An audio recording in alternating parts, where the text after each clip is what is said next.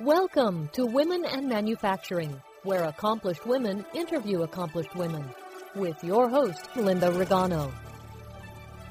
Hi, I'm Linda Regano, co-host of Women in Manufacturing, a podcast series produced by the Manufacturing Broadcasting Corporation. Many of you may know that women comprise half of the U.S. population, but did you know that less than 3 out of 10 are employed in manufacturing? This is why Manufacturing Talk Radio created the Women in Manufacturing podcast. We'll be sharing stories of the amazing women who are working hard to make a difference in an industry that is so critical to our economic survival. Listeners will hear candid conversations about female leaders, their rise to the top, challenges they've overcome, and what they're doing today to attract more women to the industry. We hope you'll find their stories to be as inspirational as we do. And today, I am delighted to introduce you to Andy Funk. Andy is truly a force of nature. When I first spoke with her, I was absolutely blown away by her enthusiasm for manufacturing and, frankly, life. Also, Andy's passion to cultivate more female leaders in this business is nothing less than awesome. Her background reads like a who's who in leadership. Most recently, Andy was CEO of Cambridge Lee Industries, a $500 million copper-focused distributor and manufacturer. And before this, she held senior leadership positions at Carpenter Technology and Arrow International. And she started in the business as an auditor with Ernst & Young in Philadelphia. Andy also sits on the board of directors of a number of organizations, and she's going to tell you all about that later. And she's in her spare time, which I suspect is not a lot, Andy is very active in her community, serving as treasurer and executive committee member of the Berks County United Way and a board member for the Wilson Education Foundation. Andy earned her MBA from the Wharton School of Business, and she earned a CPA and undergraduate degree in accounting from Villanova University. Over the years, Andy has been honored by a number of groups, most recently the Girl Scouts Take the Lead, Smart CEOs Brava Award, Berks Chamber of Commerce Athena Award, Lehigh Valley Businesswoman of Influence, the Manufacturing Institute National STEP Honoree Award, and the Ben Franklin Technology Partners Manufacturing Achievement Award, which I can't say that 3 times fast. Andy lives in Reading, Pennsylvania with her 3 children. So that's enough from me. Let's bring on Andy. Thank you so much for the kind words, Linda. I appreciate it. It's an honor to be here. I'm glad you are, and thanks for joining us. I got to tell you, I'm out of breath reading all about your accomplishments, and I know that there was a lot that I left out there.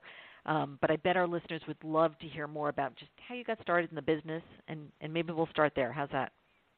Sure. Well, I, as you mentioned, I did my undergraduate at Villanova, majored in accounting and minored in sociology, which is kind of interesting. I was nervous to be characterized as just a number person. And interestingly enough, I think it's really what you need to do throughout your career. You've got to have metrics and accountability and be analytical, but at the end of the day, it's really people that make the difference. So it ended up maybe indirectly being a nice way down, a nice path to start. So I started out at Ernst & Young, got my CPA, then I worked in a couple different industries, telecommunications, pharmaceutical, medical devices, and then found myself at Arrow International as a senior director of finance and strategy for the manufacturing operations. And they were acquired, and I think what can often happen is you can find yourself with unique opportunities when you go through changing times. Our CEO was on the board at Carpenter. They created a role for me there that was the same that I did at Arrow, but new industry, more heavy industrial manufacturing. So I went over there in a similar role, went from there. That got me into metals, so went from there as the CFO at Cambridge Lee, and then to the CEO seat at Cambridge Lee, where I was for 7 years total. That's great. Maybe, can you share with us just a little bit about who were the early influencers in your life? Sure. Well, I think people influence you every day. It can be someone on your board. It can be, it can be the cleaning person. It can be anyone. You can learn things from everyone that you meet with. But probably one of my earliest influencers was my mother. She was a single mom. My father had left us. He was a nuclear engineer, and we had an expat assignment in Paris, and he ended up staying there. My mom worked hard. She always made us a priority, and she always told us that with every privilege in life, there's an accompanying responsibility, and I think that's something that stayed with me. That is great. What a great saying. So tell us, one of the things when we were talking was that, or that came through, was that you have this very, I'm going to say unique, an ability to look at a problem and see the challenges and the solutions, that go with it. Could you just talk a little bit about that, Andy, and how that helped you in your experience at Cambridge Lee or frankly anywhere? Yeah, well, when I came to Cambridge Lee, they were in a very unique time in the industry's evolution. About a decade ago, the U.S. plumbing copper tube market was about £1 billion a year, and very quickly it shrunk to about £300 million as the conversion to PEX became prevalent throughout the United States. So for a long time, they were run very much like a small company, despite their size and the spending $250 million on copper a year. And so a lot of what I had to do was put in business fundamentals, things like a leadership team, a strategy, cadence, communication process, metrics, performance management, a hedge steering committee, things like that.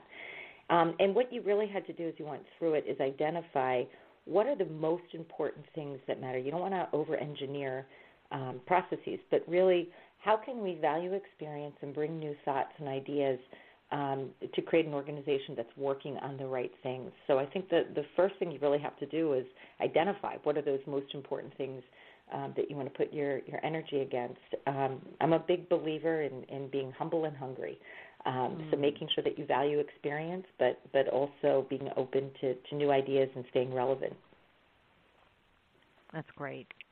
So I mean, you were definitely in an industrial environment.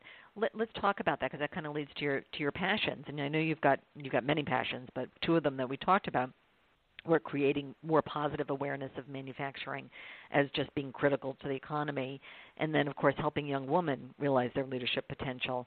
Why don't we start with the image problems that manufacturing is still suffering from? Can you speak to that?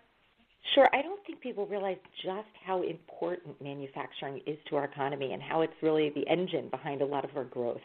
Manufacturing is over $2 trillion to the U.S. economy. It's 13% of our GDP. If taken alone, it would represent the 8th largest single individual economy in the world. And manufacturers changed a great deal. At one point, over 40% of the U.S. population was employed in manufacturing. Now it's down to around 10%, but output is exponentially higher and continues to increase because of productivity gains. Manufacturing creates jobs. There's the multiplier effect that says for every job that you create in manufacturing, it creates 2 indirect jobs in the economy. For every dollar that you spend in manufacturing, creates $1.33 in other sectors. It spurs innovation.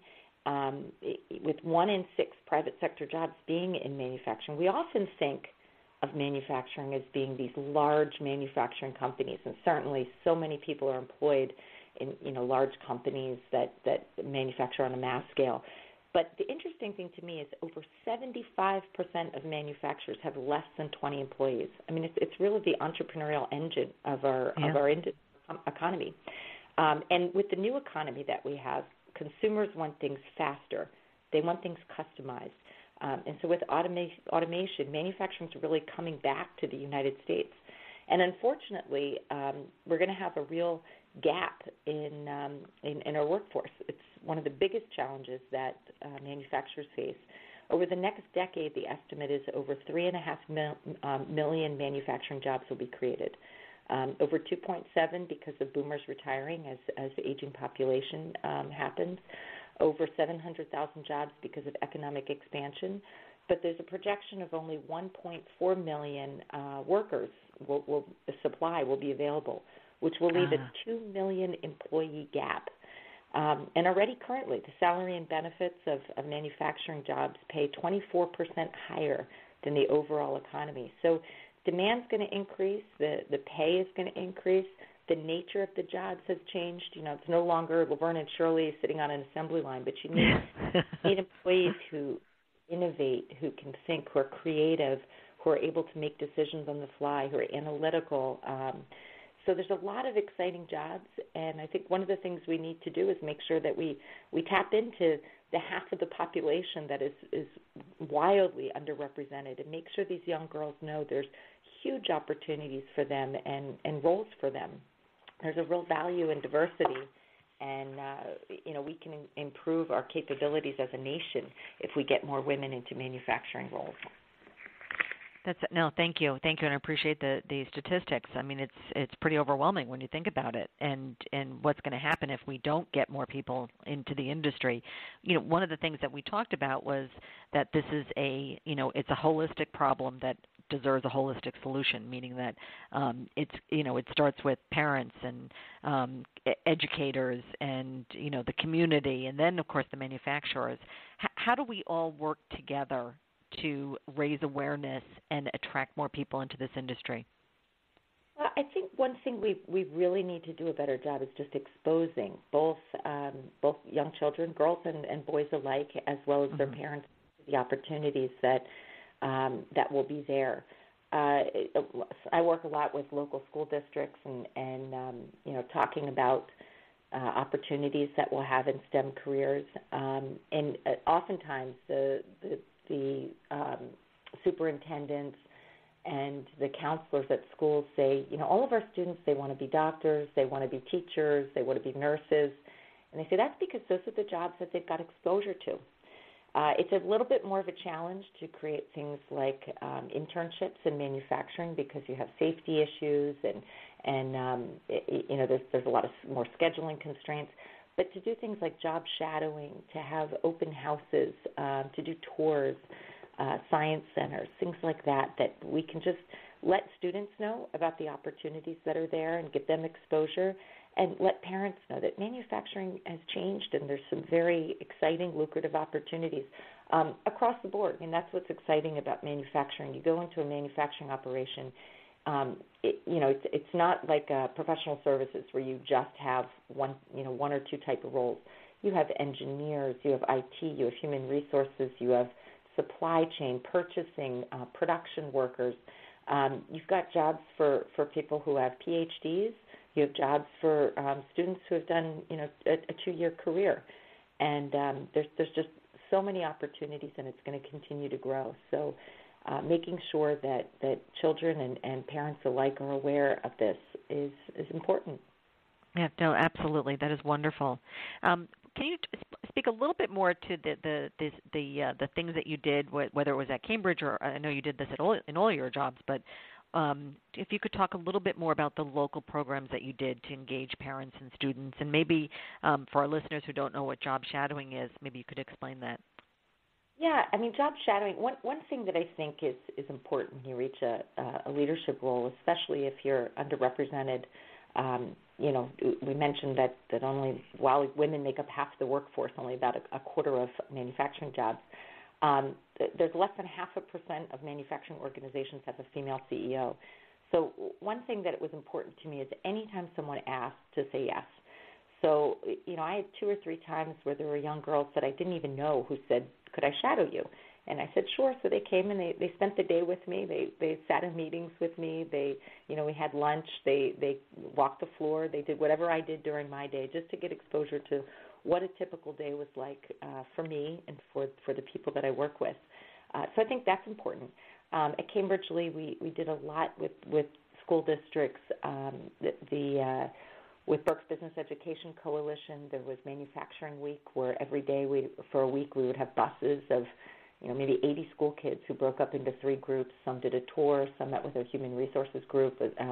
Another group would meet with me and talk about what it's like to work in manufacturing, what it's like to apply for a job, what the purpose of a company is, and the types that they can do for job readiness. Anything that you can do like that. At Fleetwood School, they had a great program I participated in to try to encourage young girls to get into STEM professions. They had an award that they gave. The teachers selected students that were doing exceptional in their classes, and they had a ceremony at night, and the parents were invited, which I think was a very unique aspect to the program, because the parents were able to come in and hear about all of these opportunities and understand just the incredible opportunities that our girls will be afforded if they are interested and pursue a job in manufacturing or in STEM. That's wonderful. Yeah, no, that's exactly the kind of thing that we need.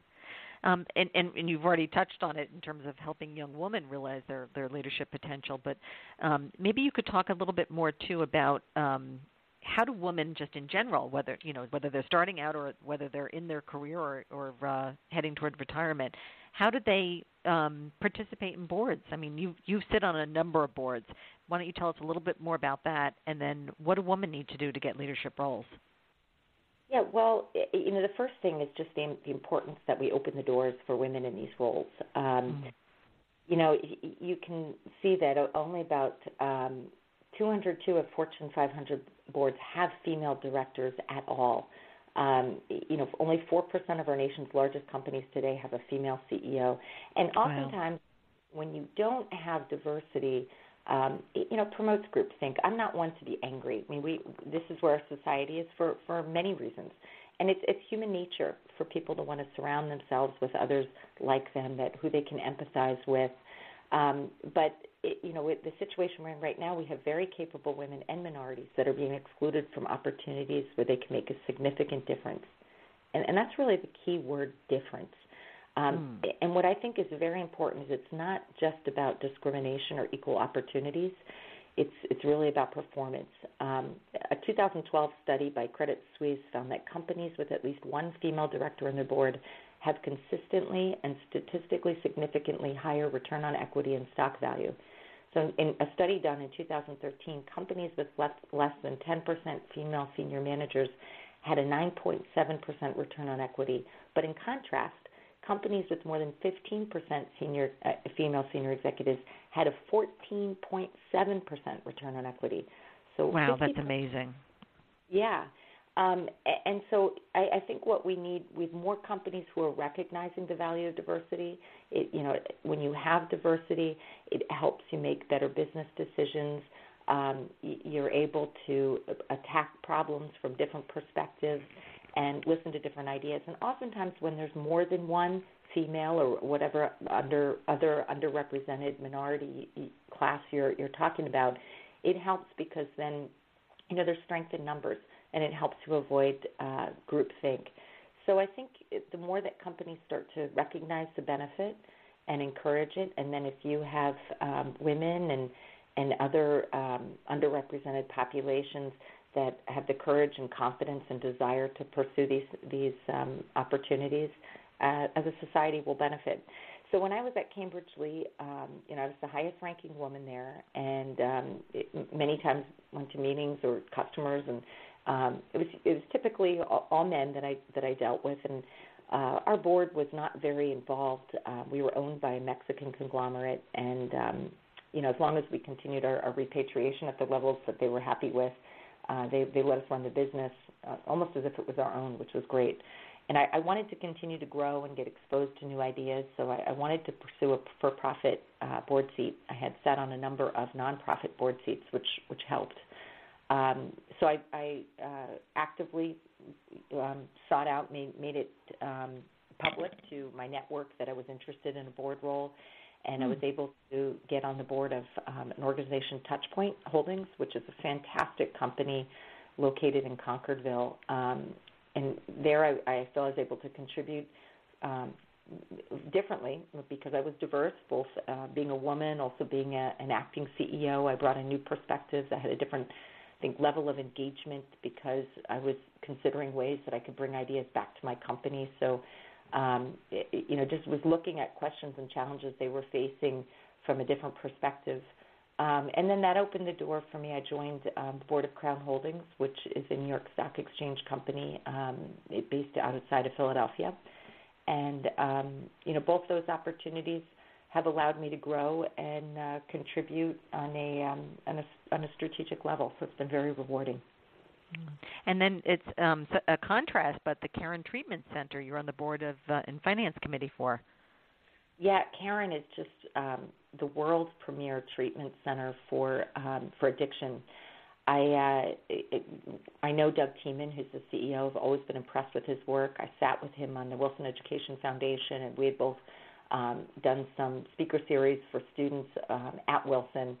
And he first asked me to join, and I thought, I just don't have the capacity to take on something else, but I could do the finance committee. So I sat on the finance committee, and then They had a board meeting one time that followed the finance committee, and he asked me to sit in, and I was just blown away by the dedication and the commitment to service and treatment and how prevalent the problem of addiction is in our society, that I knew I had to make the choice to find a way to support the organization and to do what I could to help them out, because they are touching and helping so many lives.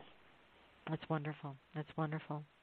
So, just in looking at your amazing career, you've amassed this incredible background, and yet we haven't talked about the fact that you have still managed to raise 3 children. What's your secret? Well, I think there's 2 aspects to it, and we had talked about this a little bit once before, Linda. So, I think the first thing is any way that you can look at it with work-life integration versus work-life balance is great.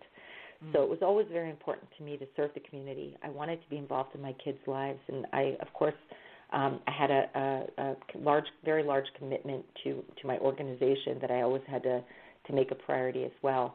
So doing things like Junior Achievement, it was an organization here that would you'd sign up and they'd have a teacher for, I think it was 4 or 5 weeks that would 4 or 5 sessions that would say, I think it was over 2 weeks maybe in between each one, where you would go into a classroom and talk about business, and it was age appropriate, so there were classes for kindergartners and all the way up to high school. So on one hand, I wanted to donate money to them. I thought it was a great cause, but I also wanted to be involved in my kids' schooling. So I called Junior Achievement and I said, I'd love to volunteer, but could I send a donation and underwrite a class, and could I do one of my kids' classes? So I love it. This way I was able to serve all 3. With Cambridge Lee, employee engagement was one of my biggest priorities. I recognize a company is no more than a collection of people, and I think people really bond when they're serving others. So every month we would do some type of a service project. It could be United Way Day of Caring, that we would get together and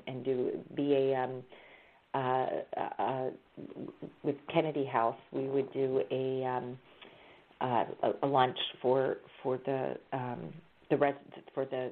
homeless people, or people who didn't have access to a meal in the community. Or we would do things like deliver Meals on Wheels to local homebound seniors. And for all we knew, we were delivering meals to retirees of Cambridge Lee or family members of Cambridge Lee. I would deliver meals with a second shift supervisor and a crane operator, so we got to talk and know each other and develop trust. And I think it was good for our community. It was great for our employees. It was great for morale. Things like that you can do, I think, really help to build a strong organization.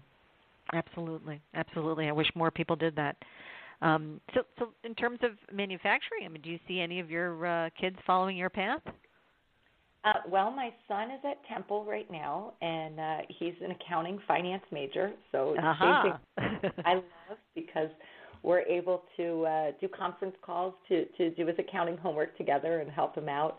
But I could see him going into manufacturing. My 15-year-old daughter, she's not sure yet. And my 10-year-old son, they're both a little bit on the fence, but they certainly have had their share. They've done tours of Cambridge Lee, and I think they recognize the importance of manufacturing on our economy, and they recognize, I think what they're excited about is the ability. Again, it's our future, and there's so many opportunities, not just in companies that are out there, but in starting your own company. That the time really is now for us to do some exciting things. You no longer need significant bricks and mortar. You can start out small and grow to something that's exciting. Create your own destiny. Absolutely. If you could give advice to any woman in manufacturing, what would that advice be? Well, the advice I would give to women in general, manufacturing or otherwise, it's probably 4 things I would say. Number 1, have courage. You're often going to find yourself as being a little different than people around you. So, and recognize that your difference is part of the value that you bring. So, speak your mind. Have the courage to be able to recognize that you're adding value, and to speak up and make a difference. Second, have resilience. It's not always going to work the way you want it to. The more resilient you are and that you demonstrate your capabilities and the value you add, it will be noticed. So don't let yourself get discouraged. So in addition to courage and resilience, have a sense of humor as well. You know, I think oftentimes there were times that I was excluded from meetings where it was my ideas that I put together, my work that I did, and recommendations were formulated, and then maybe I was excluded from the meeting in which the recommendation was presented and the ultimate decision was decided. And what I had to realize is, I don't really think I was ever intentionally excluded. I just necessarily wasn't intentionally included in the beginning, and it took time. I think anger doesn't help everyone. If you have a sense of humor and perseverance, in time things will work out. And then finally, be true to yourself. Recognize that there's choices to be made. You need to know your own priorities. You need to be true to yourself and keep your moral compass guiding your actions and decisions that you make. So be courageous, be resilient, have a sense of humor, and probably most importantly, be true to yourself and be genuine. That's great. What would you tell those men who are in leadership positions out there in manufacturing? What would you say to them about women? I think the most important thing is for organizations, and they're typically led by men in today's time, to just be aware of the value of diversity and be intentional in your choices of how to have an inclusionary culture.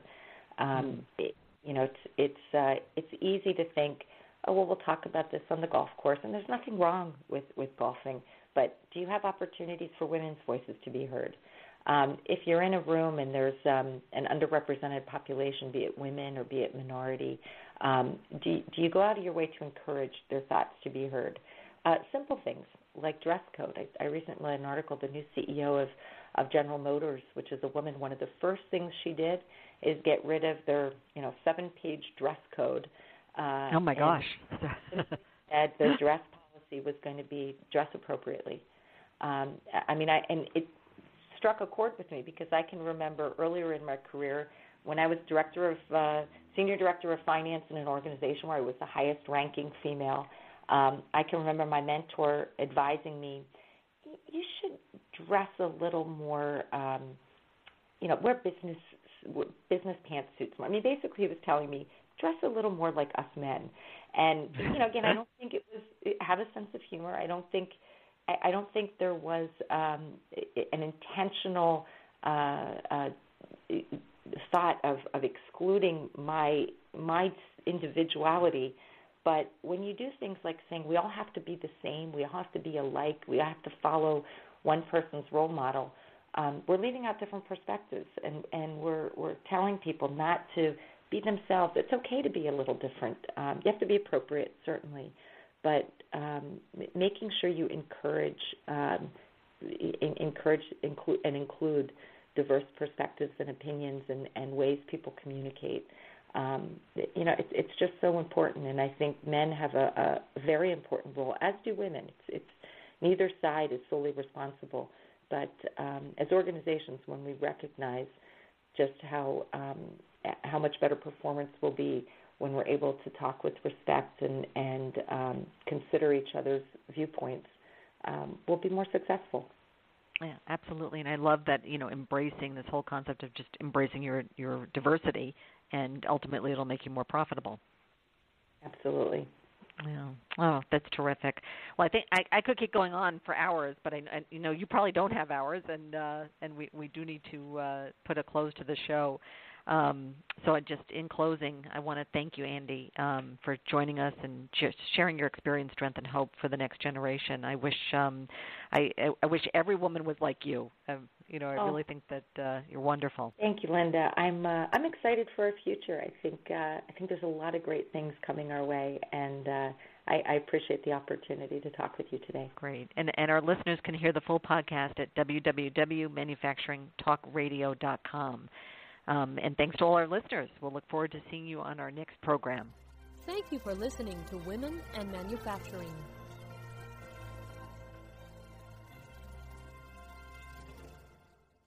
This podcast is a part of the C-Suite Radio Network.